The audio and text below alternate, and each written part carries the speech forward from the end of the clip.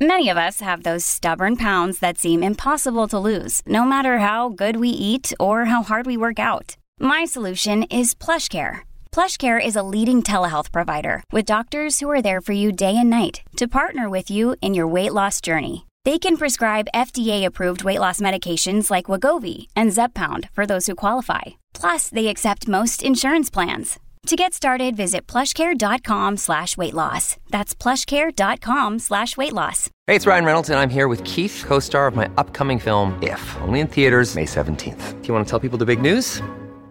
All right, I'll do it. Sign up now and you'll get unlimited for $15 a month and 6 months of Paramount Plus Essential Plan on us. MintMobile.com/switch. Upfront payment of $45 equivalent to $15 per month. Unlimited over 40 gigabytes per month. Face lower speeds. Videos at 480p. Active Mint customers by 531.24 get 6 months of Paramount Plus Essential Plan. Auto renews after 6 months. Offer ends May 31st, 2024. Separate Paramount Plus registration required. Terms and conditions apply if rated PG. Another day is here, and you're ready for it. What to wear? Check. Breakfast, lunch, and dinner? Check. Planning for what's next and how to save for it? That's where Bank of America can help. For your financial to-dos, Bank of America has experts ready to help get you closer to your goals. Get started at one of our local financial centers or 24/7 in our mobile banking app. Find a location near you at bankofamerica.com/talktous. What would you like the power to do? Mobile banking requires downloading the app and is only available for select devices. Message and data rates may apply. Bank of America N.A., member FDIC. Welcome to the New Books Network. Hello, I'm Nicholas Gordon, host of the Asian Review of Books podcast, done in collaboration with the New Books Network. In this podcast, we interview fiction and nonfiction authors working in, around, and about the Asia-Pacific region. The Mahabharata is one of the central works of Indian literature. Its characters, lessons, and tropes are widely known and referenced in Indian popular culture, literary discussions, and political debate. And like all classic works, it's ripe for reinterpretation, deconstruction, and adaptation. One such reinterpretation is Song of Draupadi, written by Ira Mukoti and published by Aleph Book Company last year. Ira's book puts the Mahabharata's female characters front and center, focusing the story around their struggles and their strengths in fighting for themselves and the men they have to care for. Ira Mukoti is the author of several books about India and Indian women throughout history, including Heroines, Powerful Indian Women of Myth and History, Daughters of the Sun, Empresses, Queens, and Begums in the Mughal Empire, and Akbar the Great Mughal. I'm joined today by my friend Mariam Haider. Mariam, could you say a few words about yourself? Hi, Nicholas, and hi, Ira. I'm Mariam. I'm a researcher and a writer and spoken word artist from Singapore, and it's lovely to be with Nicholas on this. Today, the three of us will talk about the Mahabharata and how Song of Draupadi reinterprets its story and central characters. So, Ira, thank you so much for joining me and Mariam today. For those of us who've not had the chance to read or experience in whatever form the Mahabharata, could you explain how central the work is to Indian culture and how it is, quote unquote, normally portrayed in adaptations? Yes, hello, Nicholas. Hello, Mariam. I'm really happy to be here with you today. The Mahabharata is, an extremely unique, fascinating, and groundbreaking text, especially for Indian people. Since Hinduism is not a religion of the book, unlike Christianity, which has the Bible, or Islam, which has the Quran.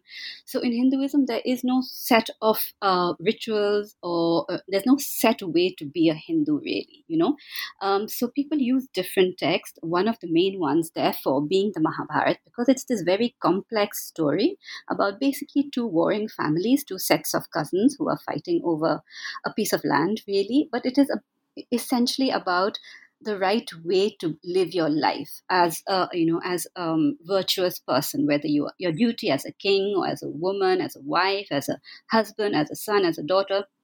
So it's an extremely useful text for people to use when they want to know certain things about how to live their lives or to entertain themselves.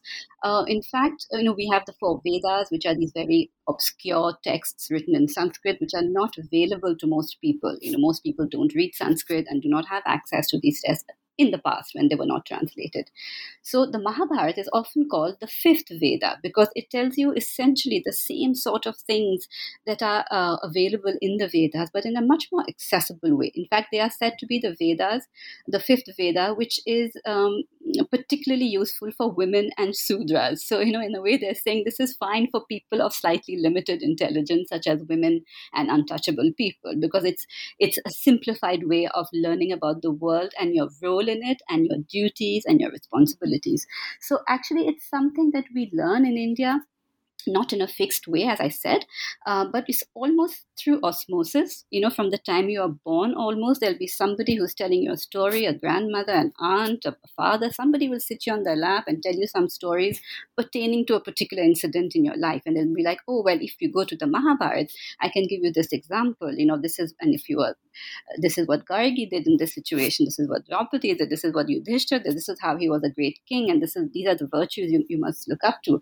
And so throughout our lives, we are told these stories, and they become part of this myth making. These foundational stories that we tell ourselves as a family and as a society, and we reinforce it throughout our lives and with these exchanges that we have with each other.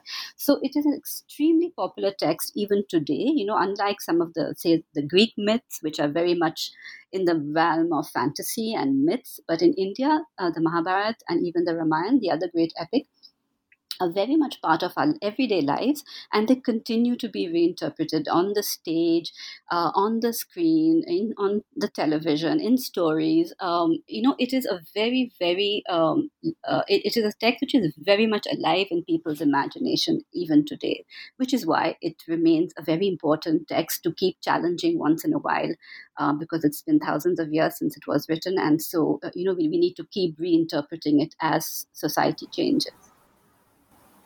Actually, you said something really important, and I was going to come to that a while later, but the reinterpretations and the imaginations have happened in the Indian media. And it's very popularly known that the Mahabharata on Doordarshan was the one that was telecasted, and the entire streets and neighborhoods would be empty at the time, right? But even then, the interpretations were very much similar to what people had heard as stories, or people had heard, like you said, in their homes. What made you choose Draupadi and Mahabharata, firstly to write a fictional account and then reimagine it in the times that we live in today? Well, as I was telling you, the Mahabharata is a text which is referred to almost as if it was veridic, almost as if it really happened. So you will often have people, like I read a ruling by a judge some time ago who was ruling on the question of divorce. A woman was seeking divorce from her husband because she did not want to travel to the city to which her husband had been, he had been transferred, and she wanted her own career. And the judge said, well, a woman needs to be like Sita. She needs to sublimate her own desires to her husband's to be a good wife, a pativrat, and so therefore divorce is granted, because this is this is not acceptable that a woman would not want to follow her husband in life. So I found that really strange, that in the 21st century a judge would quote Sita, a mythological character from many thousands of years ago, and use her example for everyday women. Another thing that happens, routinely, is that we are told as women to obey the Lakshman Rekha. A politician in the 21st century was berating college-going women because there had been some incidents in their hostel, and she told them, you should create a Lakshman Rekha for yourselves. You should not go out at night as young women and put yourself in danger. You should observe the Lakshman Rekha. The Lakshman Rekha is from the Ramayana, another ancient epic. And so I was thinking about these ideas, about how the fact that these mythological characters are offered to us as realistic examples of how to be women in the 21st century. And so this was something that I wanted to challenge, because if we look at the texts themselves, they have, you probably all know that the texts were actually created in oral form. These were not written down initially. They were recited to each other. And this happened over a period of, say, 500 years. So you can imagine the layers of additions and excisions and reinterpretations and narrative flow that happened, so that the stories changed a lot over those 500 years by the time they were finally written down. And so I thought it would be interesting to look at some of the court stories that existed perhaps right in the beginning, before all these various interpretations by essentially Brahmins, because that's how it happened. Now we often talk about the voices of women, for example, but that's actually a sort of female ventriloquism, because there were no women writing these stories. These were men imagining women. So I wanted to sort of put a slightly critical light on this whole aspect, and understand how Draupadi could still remain relevant to us today, a little bit in opposition to Sita, because Sita is from the Ramayana, another epic, is somebody who is offered to us constantly as an example of perfect womanhood. We are told to emulate her, as much as possible. We are not given actual heroines from history. We're not told to be like particular historical figures, for example. We are told to be like mythological figures. So I thought, in juxtaposition to Sita, I felt that Draupadi would be a much more inspiring example for women today. There is this sense, in the Mahabharata, um, that the men are driving the action, but essentially the motivation behind their actions is women's desires. But because this is a very complex story and the men are shackled by their own needs, by their own uncertainties, by their own indecision, there is a tension which arises between the need for men to provide that protection for women, and the fact that they are not able to provide that protection. And Draupadi is a great example of somebody whose men entirely fail her. She has this descriptor in the Mahabharata, which I find a very terrible and fearful one. She's called Nathavati Anathavat, which means husbanded yet alone. Now, we know that Draupadi is somebody who has something of an excess of men in her life. Right from the time she's born, she has a famous king for a father. She has a twin brother when she's born. She has many husbands. She's a famous example of polyandry. She has 5 husbands and she has 5 sons. And yet, none of these men later in her life is able to protect her. And she says so. She says it to the god Krishna. She says, I have no sons, no brothers, no fathers, no husbands. Even you, Krishna, as if free from all grief, you stood by while evil men insulted me. So she is very aware of this failing of the men to protect her, and she is able to claim a role for herself in protecting herself. And so I found that very inspiring for women today, that we needn't always need to rely on husbands, on brothers, on fathers, that we can create our own destiny.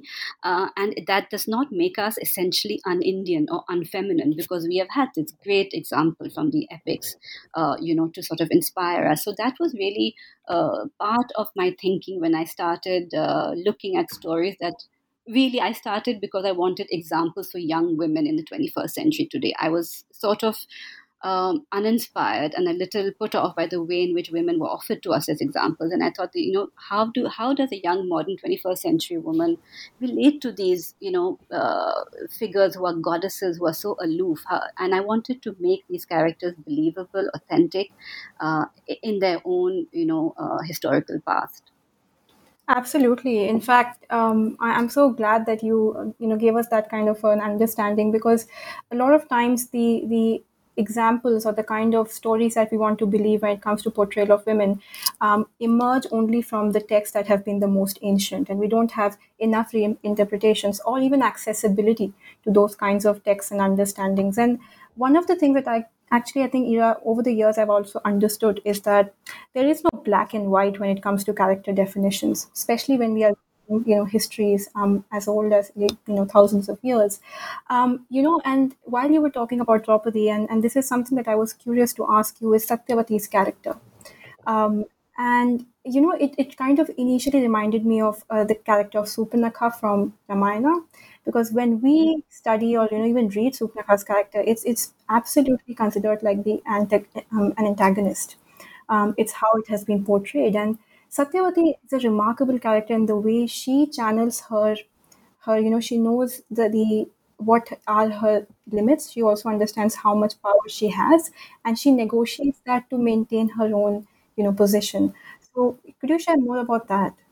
Yes. No, she's an extremely fascinating character, and I think next to Draupadi, she's probably the one who drives my book, the most, because she's there right from the beginning. And what is fascinating about about the character of Satyavati is that she's one of the few non-royal women who have such a role. We often have elite women, elite princesses who are able to exert some sort of agency in their lives. But we have Satyavati, who is a fisherwoman who was born to the fisher caste, to a community living pretty much on the outskirts of civilized society. And she is at a very young age seduced by a sadhu, Parashar, who is very famous sadhu. He has a famously bad temper. He is famously powerful as well. And she is seduced by this sadhu, and she bears a son, the son who grows up to become the famous Vyas. Um, and all this happens to her when she is absolutely vulnerable, without power. She is somebody of no consequence at all. And one would imagine that having all this happen to her would completely crush her and we would hear no more of her. But she becomes a central figure. And I find that extraordinary, that she's able to use what is a weakness, a child out of wedlock, and use him later on. And not only that, she uses it to shape her destiny when she meets Shantanu.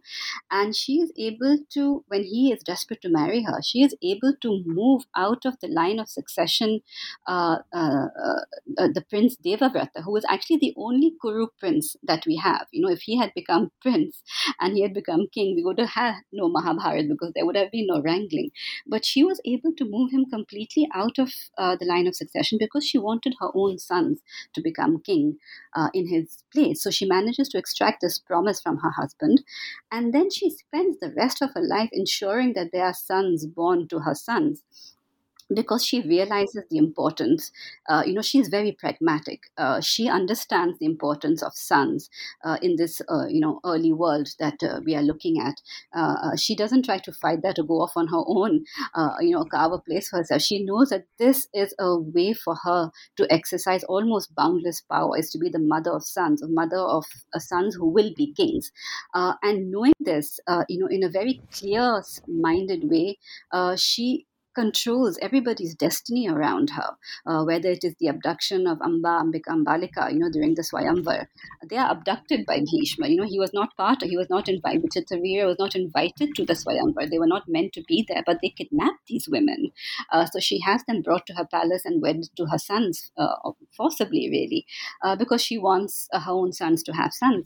And we see that throughout the story, that even when the other men are not very sure about how to go about this business, because these princesses are not able to conceive, she has no qualms in calling her earlier son Vyas, and saying he will impregnate these women. He will use this system of niyoga, which was still acceptable during the Mahabharata, where if you're unable to conceive a son, you could lie with another man. So she calls in Vyas, her own son from this earlier time, and uses him, and has her daughters-in-law impregnated by him.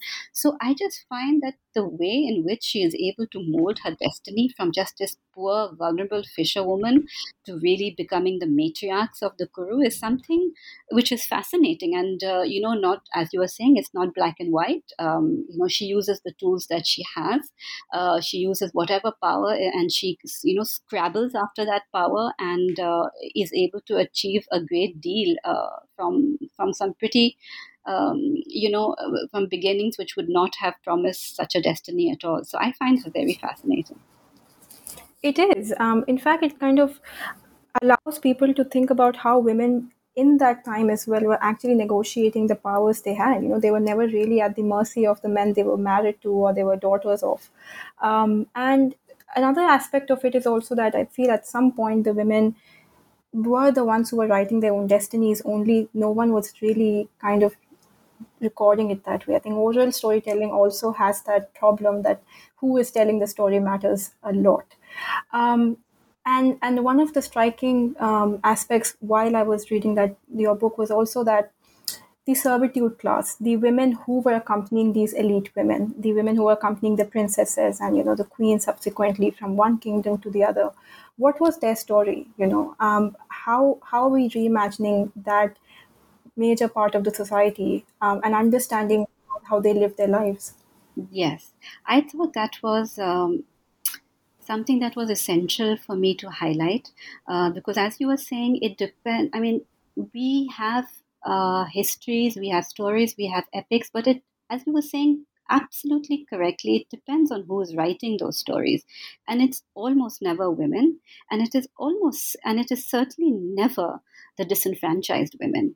So we will never have their actual voices. It is wishful thinking to think that we will find a text which actually records those voices.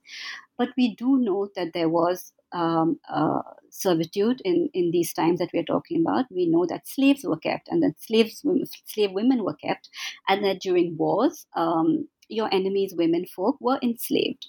This is a fact. So I wanted to just bring out slightly in the background, because I don't have much accurate evidence, let us say, for how their lives were led, but I did want them to be at least shadow figures in the background of the lives of these elite women and these elite men, so that the readers, as they read the story, just stumble upon these small lives in a way. So you can see that all these women had their slave girls who accompanied them. They have to leave their own families behind.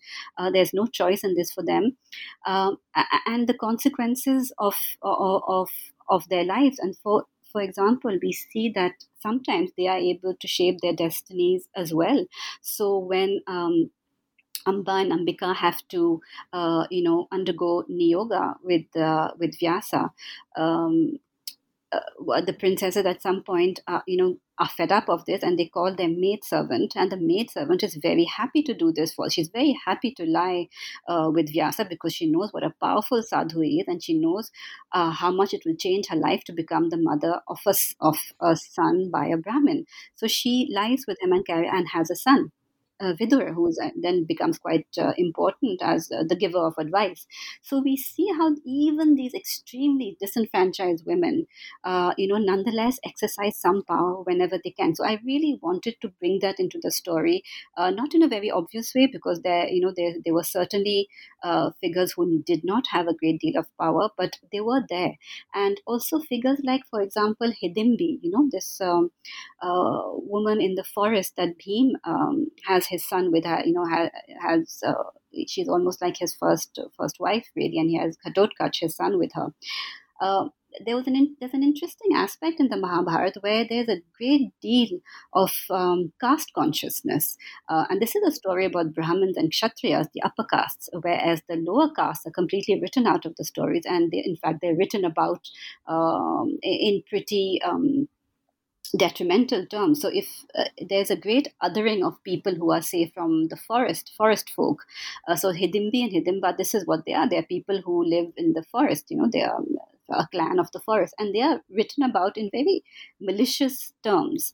So Hidimbi is discarded very easily by Kunti, when she needs to keep her sons cohesive and together and united. So we see the way in which non-Kshatriyas and non-upper caste people are treated, very dismissively. And this was something I wanted to bring up too. And Kunti, when in the house of luck, when she knows that the house is going to be set on fire and there is a plot for her and her sons to be killed in that fire, she very easily asks this woman and her 5 sons, and an insignificant woman, a woman of no outside, a very lower caste woman. She very easily invites this woman into her own house to take the place of Kunti and her sons, so that she is burned. They are all burnt up in lieu of the Pandavas. And I found it quite shocking the way in which it did not occur to Kunti really to think too much about the fate of this woman and her son. So it tells us something about how, in the times of the Mahabharata, how caste was intrinsic to the whole cultural context, And so I wanted to bring out these slightly minor points into the story as well, without belaboring the point. I was hoping that the reader would stumble upon it and think for themselves. So there were a few kind of bits of the story that you mentioned that kind of lead on to my next question. Stories like Bhim's first wife and child, kind of, and I was struck throughout the book. All the male characters in the book, they're all obviously quite powerful. They're all in elite. Well, most of them are in elite positions. They're quite violent at times, oftentimes seeming quite uncaring to the to the feelings and views of the female characters. They also seem to be, for lack of a better term, I was struck sometimes at how useless they seemed. They always seemed like we can't do this. We're bound by tradition, even though this is clearly harmful for everybody. But I guess I've promised this, so I have to do it. Like for example, how Draupadi ends up having 5 husbands. Everyone's like, well, I guess we got to follow through with this, and it's. I wonder if you might kind of talk through how this reinterpretation, this adaptation of the Mahabharata kind of then casts the male characters in a new light as well. Yeah. Yes. Yes. Yeah. I've had a few people telling me remarking in the same way about how useless the men seem. I think it comes from, that earlier point I was making that the Mahabharata is a text about an avatar, Krishna, and about men who are on earth, who are driving the action, but who are driven. Their motivations are the desires of women, and these two are not in sync. And so we have this tension between the women's desires and the men's ability to protect these women and to actually fulfill their desires. There's this dissonance, between these two things, and I think this results in a lot of uncertainty, ambiguity in the men's mind, in indecision. I remember, of course, the very famous scene in the gambling hall where the Kauravas are insulting Draupadi, and all 5 Pandavas have already lost themselves, they've lost their kingdom, and now they're staking Draupadi. And I was really, again, taken aback at how much they prevaricate, how much they sort of, just hedge around the issue when Draupadi, sort of looks at them and appeals to them. None of them comes to her rescue. Yudhishthira says it is his duty as a king, as a gambling man, it is his oath. This is what he has sworn to do. Arjun, when Arjun is appealed to, he uses the rule of having to abide by his bigger brother.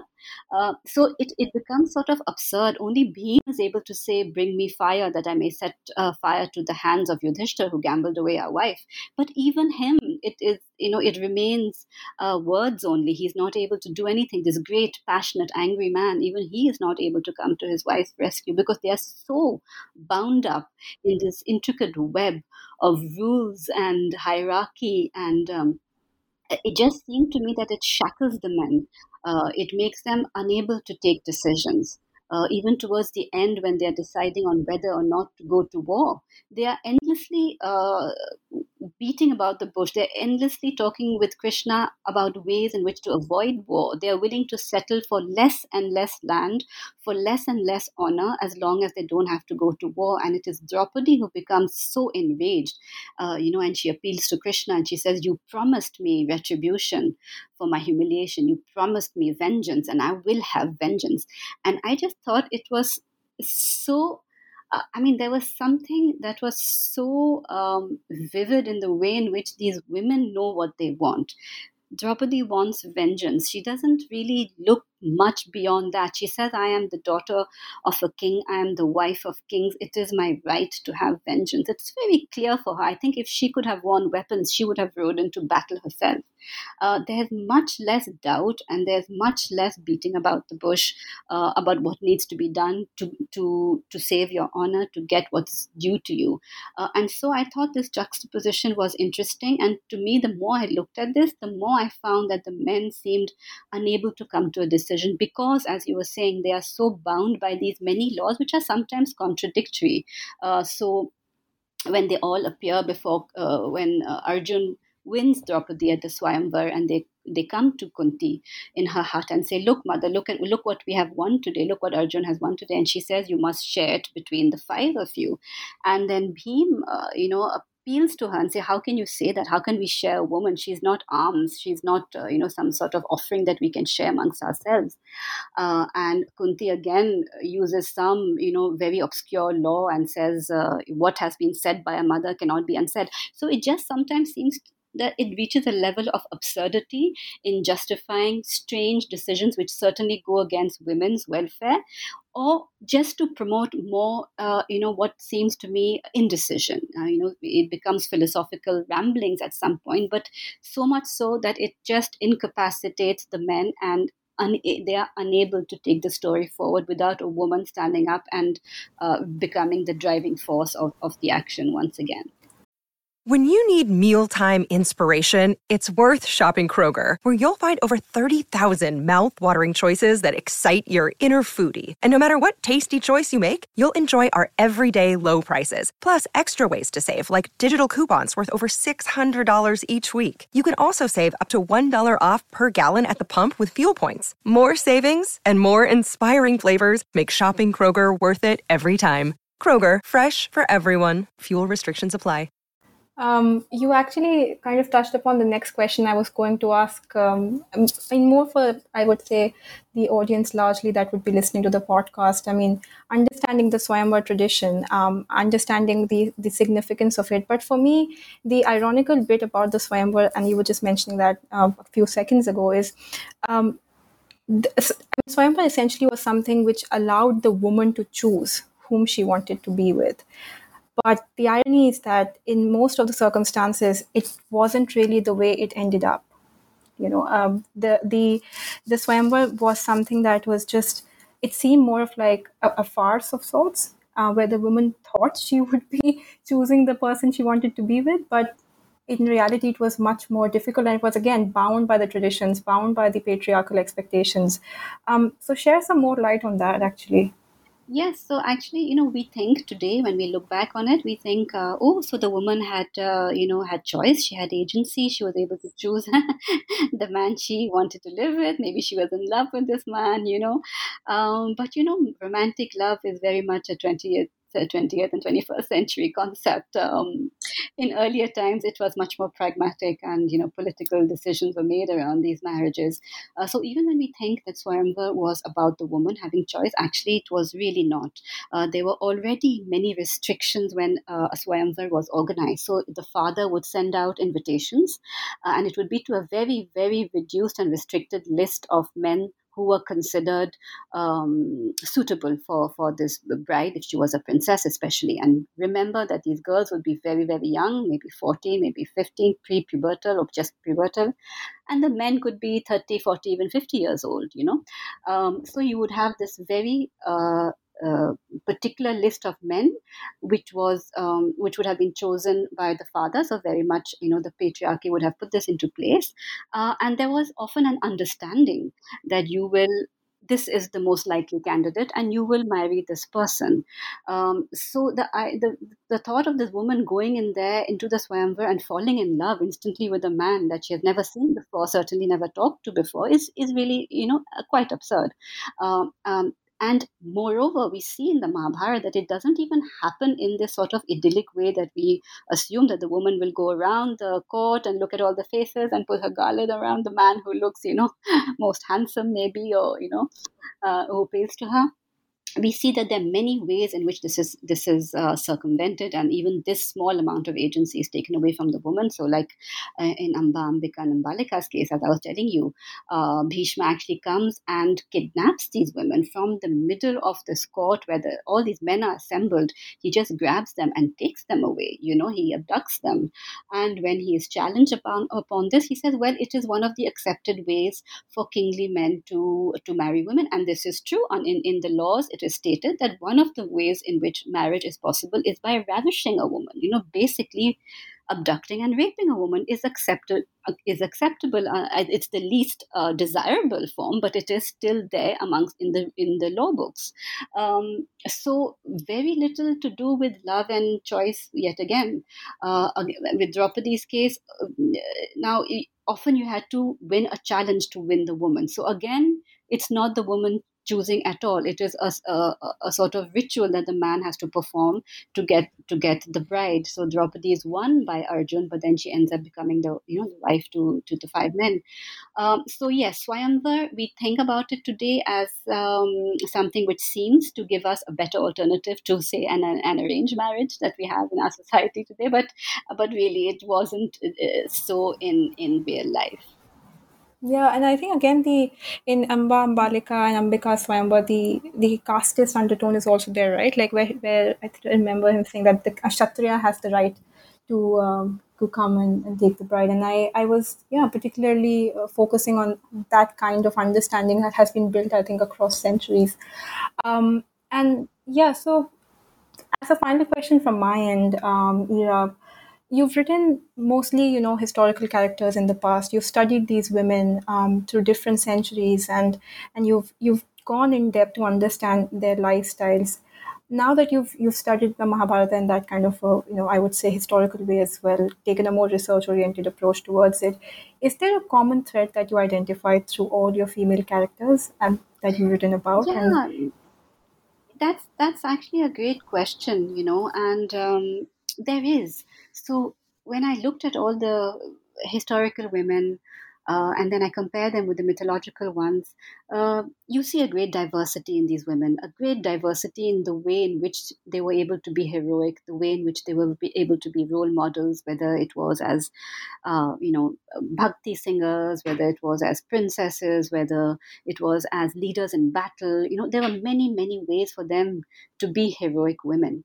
But essentially what happens to them, and the common thread that I found, at least through my research and the way in which I interpreted them, the way in which I wanted to bring them alive again in the 21st century, was that over the centuries, whether these were women who lived, 200 years ago or 2000 years ago, the same process of deification happens to all these women. So slowly over the centuries, through Brahminical reinvention, through the patriarchy, wanting to take these extraordinary lives, these luminous and vibrant women, and make them fit into a mold of acceptable Brahminical womanhood, you find the same sort of whitewashing that happens to their lives. So by the end of the way in which they're reinterpreted now in the 20th and 21st century, they are almost identical to each other. They almost all become this symbol of upper caste Brahminical womanhood. They are almost divine. They do not utter words in anger. They are able to control themselves. All the virtues of a classical Pativrata comes out in these women, even if they were extremely different sorts of women to begin with. Even Draupadi, if we look at the way she was portrayed, in television, in recent years, she's even physically, from being this dark, lustrous, beautiful woman, she's celebrated for being a dark woman. This is something that people think it's a minor point. It's very important. We have the self-loathing in India for our color. We think darker colors are not as attractive. But we forget that Draupadi was a famously dark and beautiful woman. And if you look at how she's portrayed now, it's mostly, Punjabi fair actresses who portray her, and all her jagged edges are scuffed away. And that happens to every single woman, even historical women that I've looked at. Mirabai, who sang songs in the 16th century about leaving your in-laws, if they were oppressing you, about she used to criticize this practice of natal alienation, of sending very young girls far away to get married, away from their own home, so that they had no backup, no support system. She criticized this so much. So she wrote things which were really critical of society. But we forget those sort of, incendiary messages, and we kind of think of her as this very godly, almost semi-divine woman singing her songs peacefully, like this. So this is the common thread that runs through women's stories, that no matter what they started out as being, no matter how untidy their lives, how jagged their edges, they end up being a symbol of perfect Indian womanhood. Thank you so much, Ira, actually, for saying, especially the complexion part, because again, this was something that I was observing through the book, and it reads like almost a play. It's a curtain fall on one character, and then it rises again. So thanks so much for really highlighting these nuances, and I'm sure the book is going to be one of the most well-read books, especially because it's written for in such a right time. Thank you. Thank you so much.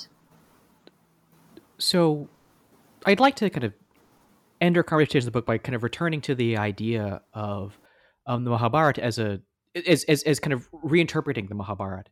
I think adapting, transforming, classical work literature is a problem moved by many artists. By many authors. How many times does Shakespeare get reinterpreted? How many times does Journey to the West in China get reinterpreted?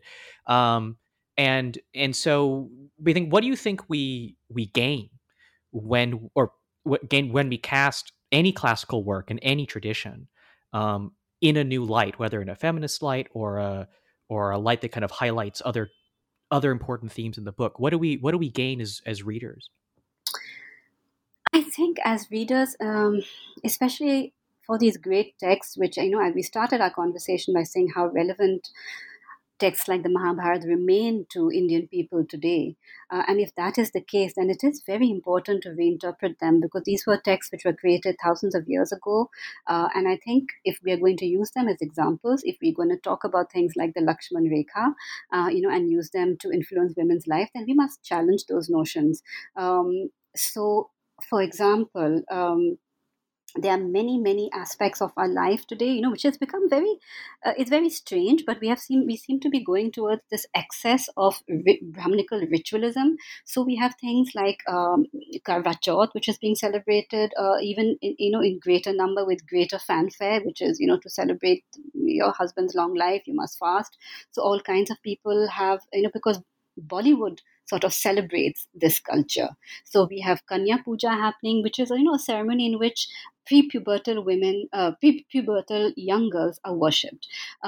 So this is something that I used to think about, and initially I thought, oh well, this is really nice. We're celebrating young girls, and that's lovely. But actually, what you're saying is that menstruation is polluting, and therefore all menstruating women are polluting, and the most polluting woman is a menstruating widow, which means that she should ideally disappear from society. So we have these two extremes of the purity scale in India, if in a sense, the prepubertal girl and the menstruating widow. And so these are things which still anchor our lives today, because they were there from the time of the epics, and they have almost been built upon, celebrated by popular culture, by Bollywood, by the media in certain ways.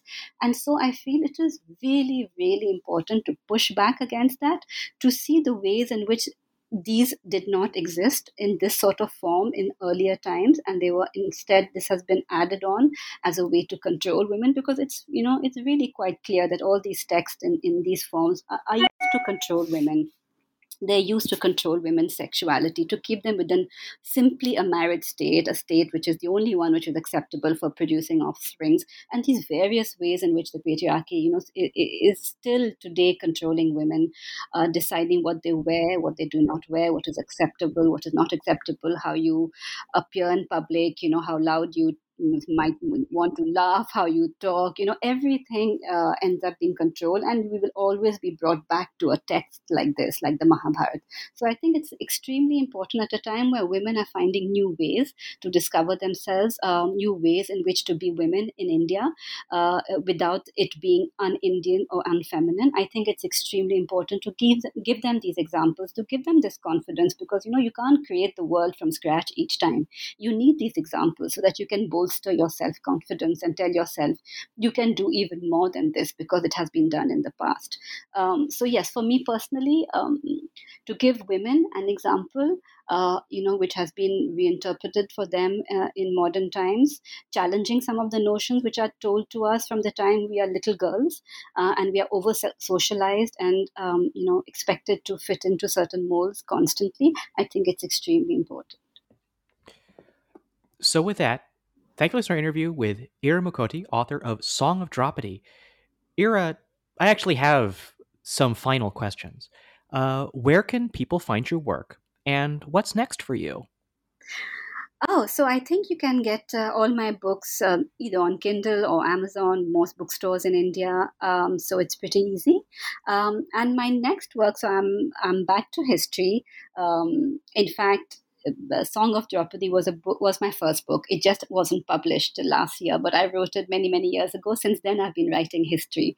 And so my next work looks at the 18th century in the district of Awadh, which today is UP, Lucknow, Faizabad, and looks at the Nawabs of Awadh and the Begums of Awadh, and the way in which they were able, more or less successfully, to stand up to the British at the time when the British was taking over that whole region, and the sort of culture of Lucknow that came about because of this violent interaction and the role of the women in creating it. So you can follow me, Nicholas Gordon, on Twitter at NickRIGordon. That's NickRIGordon. You can go to AsianReviewOfBooks.com to find other reviews, essays, interviews, and excerpts. Follow on Facebook or on Twitter at Book Reviews Asia. That's reviews plural. You can find content author interviews at the New Books Network at newbooksnetwork.com. Mariam, where can people find you? You can check out my ongoing research and written work at mariamhaider.com. That's MariamHaider.com. Or you can find me on Instagram at mariamhaider19. The Asian Review Books podcast is on all your favorite podcast apps, Apple Podcasts, Spotify, and Stitcher. Rate us, recommend us, share us with your friends. If you want to continue to support us interviewing those writing in, around, and about Asia. Next week, join us for an interview with Arup K. Chatterjee, author of Indians in London, From the Birth of the East India Company to Independent India. But before then, thank you so much, Ira, for joining us today. Thank you so much, Nicholas. Thank you, Mariam.